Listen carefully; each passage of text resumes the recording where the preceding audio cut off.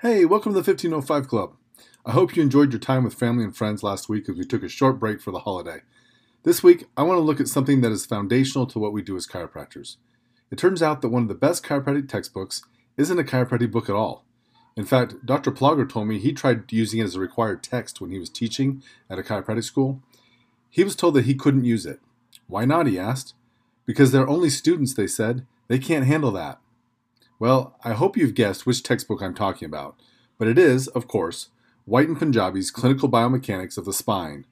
When you consider that chiropractic is the blending of clinical biomechanics with clinical neurology, this textbook alone will give you at least half the story.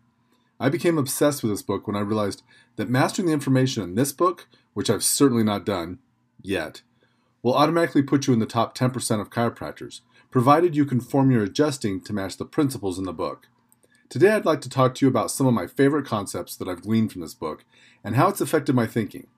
I think you'll find this very interesting, and I hope it'll inspire you to deep dive into this book and study it for yourself.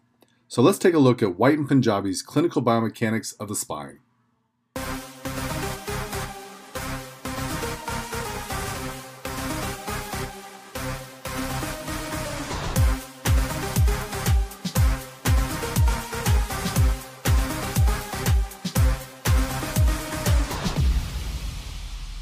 Over the years, I've found that when students are learning to adjust the cervical region, they often struggle the most with the upper cervicals. A few weeks ago, I was with Dr. Wood, and he said that Gonstead would say that C2 is the hardest segment to adjust correctly.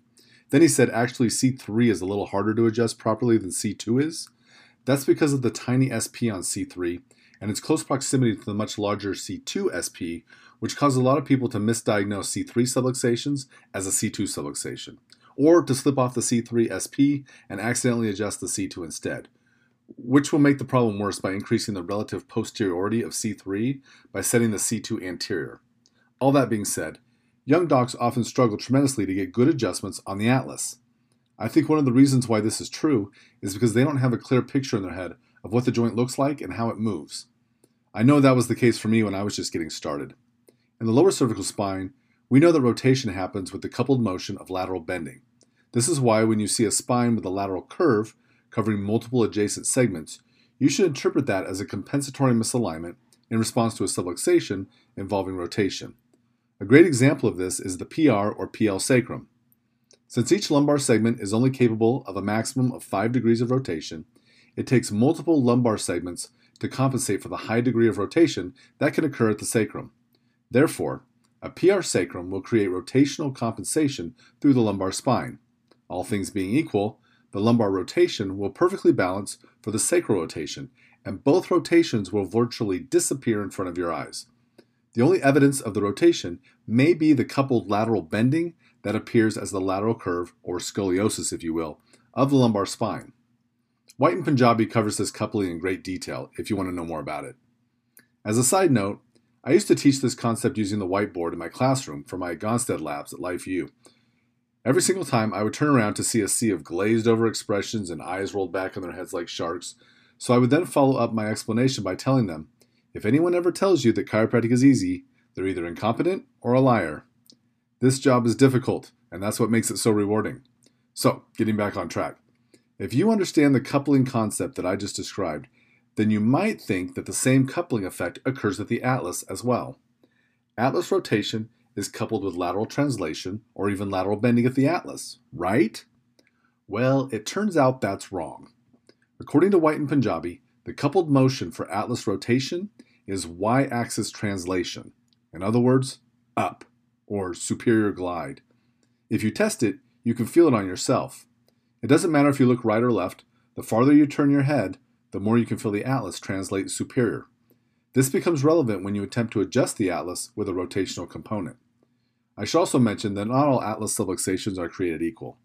Depending on the mechanism of injury, the misalignment might involve very little rotation, or it might involve quite a bit of rotation. The more you have to rotate the atlas prior to the corrective thrust in order to find neutrality, the more you will feel the superior glide affect your setup. To better explain this, let's take a moment to talk about the laterality of the atlas. Where does the laterality come from?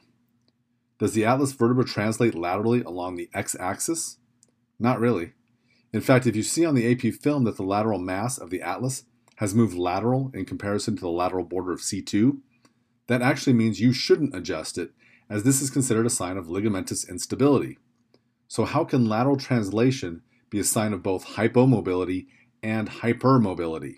Well, it can't. So that brings us back to the original question. When the atlas subluxation is present, where does the laterality come from?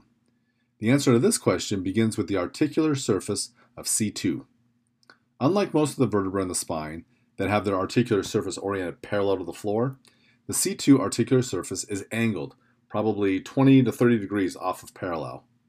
That means that when the joint capsule swells in response to a subluxation, it's going to push the atlas superior and lateral in relative terms, but not absolute terms.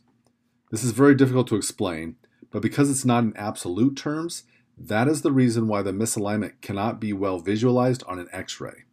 However, in relative terms, approximating the atlas toward the C2 articular surface will result in a reduction of nerve pressure and a restoration of normal joint biomechanics. The reason why this is a challenge is because if you have a misconception about the true nature of the misalignment, the tendency is to over-exaggerate the lateral to medial component and to underemphasize the superior to inferior component. The end result being an adjustment that moves straight lateral to medial and fails to reduce the subluxation. At the same time, if you over-exaggerate the superior to inferior component, the likely result is that you will approximate both joint surfaces with such force that you effectively misalign the C2 underneath the atlas. This mistake will cause a loud cavitation that I've often heard followed with the magic words, "You really needed that." Really?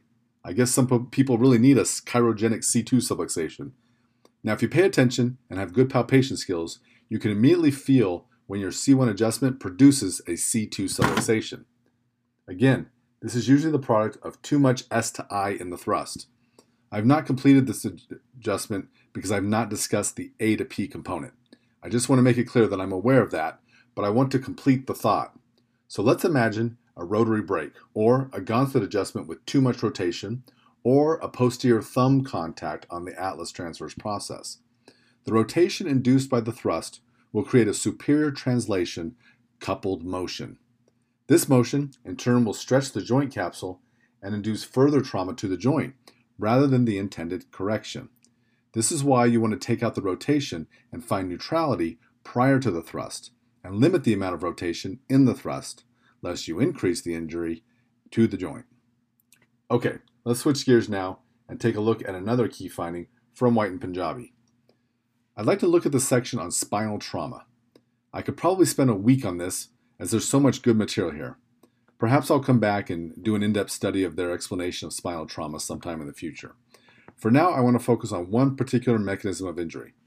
First, let me read you this wonderful quote from page 170 of Clinical Biomechanics of the Spine. Quote, "A good deal is known about the mechanism of injury in spinal trauma. However, there are also a number of assumptions that can lead to copious, sometimes erroneous, conclusions in the analysis of spine trauma.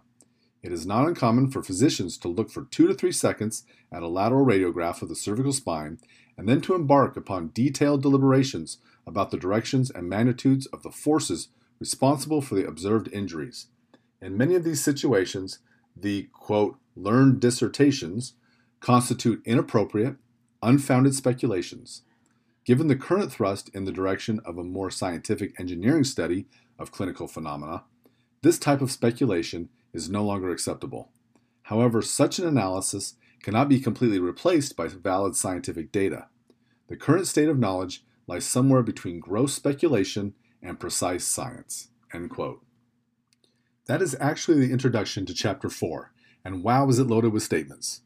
When they say physicians, they aren't meaning chiropractors, although they certainly aren't excluding them either. They're talking about medical doctors, but we certainly don't want to get caught up in demonstrating the same arrogant ignorance that they're criticizing. In the chapter on spinal trauma, White and Punjabi make a very interesting point. They state that spinal injury occurs under compressive loads, and it involves 2 distinct segmental spinal motions. The first motion is x-axis rotation, or the flexion-extension component of the subluxation. This is where we get the inferiority that is accompanied by posteriority at a roughly 1-to-1 ratio. In other words, for every random unit of inferiority, you get an equal amount of posteriority. However, they say that this motion is accompanied by a separate motion of z-axis translation. In other words, straight posteriority. Keeping in mind that White and Punjabi are not chiropractors and their book is not a chiropractic textbook, they offer no instruction on how to correct this. Nonetheless, I do think that we could easily deduce what must be done to correct this functional misalignment. So in that vein, I have a very important philosophical question for you to consider. If a chiropractor makes an adjustment with the intention of facilitating a correction, and their adjustment fails, either in theory or in practice, to address these two distinct motions, is that chiropractor acting unethically? Now, I've never heard of a chiropractic ethicist. I Googled it and I still couldn't find one. Not that Google is the be-all end-all, but if I can't find one on Google, then even if they do exist, they aren't very influential. It strikes me as odd that we don't have any chiropractic ethicists asking these very important questions. We can go back to our conversation about the atlas and ask the very same question. If the movement and cause of subluxation are known biomechanically, is it ethical to give an adjustment that does not address the root cause of the movement dysfunction by inducing proper motion? These are the hard questions our profession needs to ask itself. This is also the reason why students should not be satisfied with their school education, but they should continue to learn and grow throughout their career. If the schools think that White and Punjabi are beyond the student's ability to comprehend, at what point is it within your ability to comprehend, and therefore a responsibility and even a prerequisite for any kind of mastery? Those are just some questions for you to ponder, but I'd like to give you some practical application for these concepts we've discussed already today.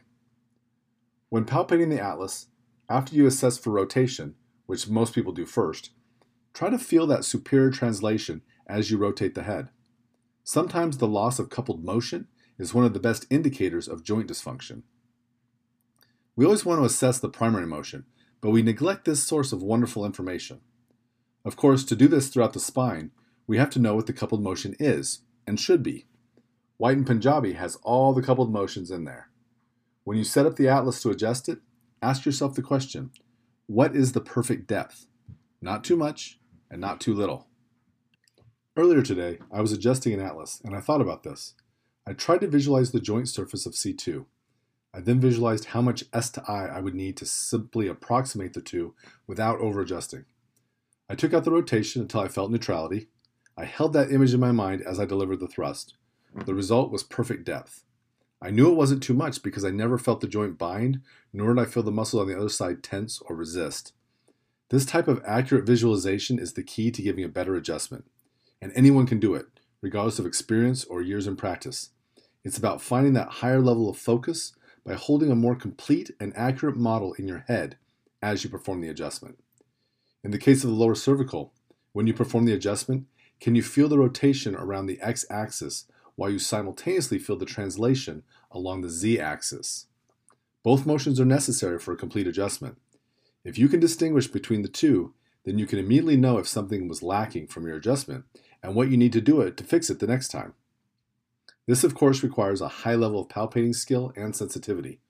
You should never stop working to acquire more sensitivity in your palpation. Increasing your sensitivity and palpation will instantly make you a better adjuster as well. Even if you already consider yourself to be a good adjuster, increased sensitivity will still make you better because you'll become more aware of subtlety and nuance as it relates to the patient in front of you. It will also help you to develop greater consistency with the quality of your adjustments. Okay, back to White and Punjabi. Here's a great quote that explains the why behind something we all know to be true. To set this quote up, this section is talking about the mechanism that creates spinal fractures. Let's say you fell straight on top of your head.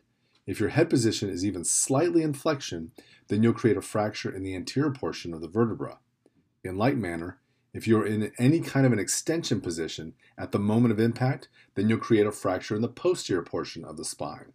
Many studies have demonstrated this over and over again. It's in this context that they make the following statement, quote, Rofe indicated that he was not able to produce a hyperflexion injury of a normal intact spinal unit because vertebral body crush always occurred prior to the rupture of the posterior ligaments. Similarly, he recognized that it was not possible to rupture the anterior longitudinal ligament in the cervical spine by pure hyperextension force prior to producing crushed fractures of the neural arch. He noted that the ligamentous structures, while significantly resistant to compression and tensile loading of the functional spinal unit, were quite vulnerable to rotation.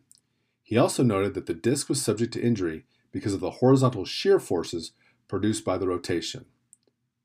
Thus, when there are extensive ligamentous ruptures, clinically, the possibility of rotation, moments about the y-axis, should be strongly considered in an analysis of the mechanism of injury." End quote. To sum up that last part, if there's any damage to the ligaments of the spine, rotation should be avoided and it should be assumed to be the cause of injury if it occurs after the ligament injury. Remember, these are not chiropractors who are saying this. Now, the thought that immediately comes to my head, and I'm only speaking from my experience here, but I've taught full spine classes and I've never taught the student to rotate anything. In fact, we intentionally taught them not to. However, whether through outside seminars or field docs or what have you, by the time the students are in clinic, many of them, maybe even most of them, are rotating their adjustments, especially their cervical adjustments, and they do it believing they're helping their patients with no idea how they're probably hurting them. It's not a good look for the profession when that happens. Now, from my perspective, I get a lot of patients after another chiropractor has made them worse, and I'm sure you probably do too. As much as we try to avoid rotation on a regular basis, it's even more important in these situations because the ligaments have been further damaged. The more ligamentous damage has occurred, the more dangerous rotation becomes.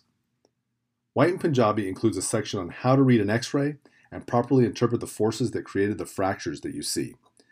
That section is too extensive for me to cover it today, but there's one thing I want to point out. In most areas of the body, fracture occurs after the ligaments have been fully exhausted. However, the studies they show demonstrate that in the cervical spine, fracture occurs before ligamentous destruction. In other words, when you see a spinal fracture, don't assume ligament destruction or hypermobility. Their point is that it's not only possible, but likely that fracture occurs without any ligamentous damage. My point in sharing all this with you today is that it's great that we still follow the teachings of Dr. Gonstead, and it often amazes me how often modern science proves him right after all these years.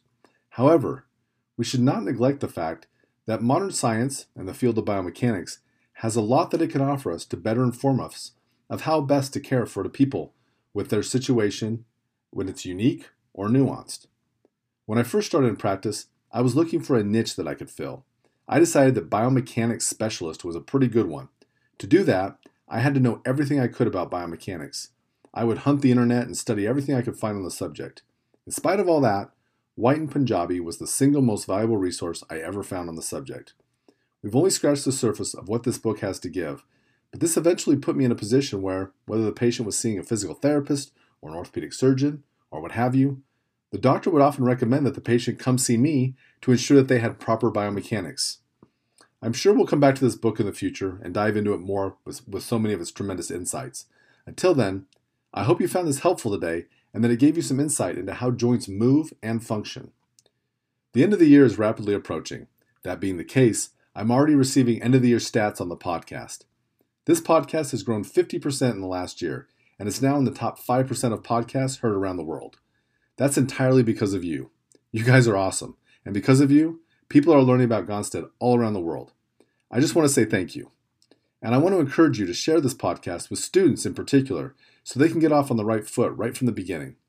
Finally, if you're new to the podcast, please leave us a review so we can continue to spread the Gonstead word around the world. As always, I hope you have the very best week possible, and I'll see you again next time.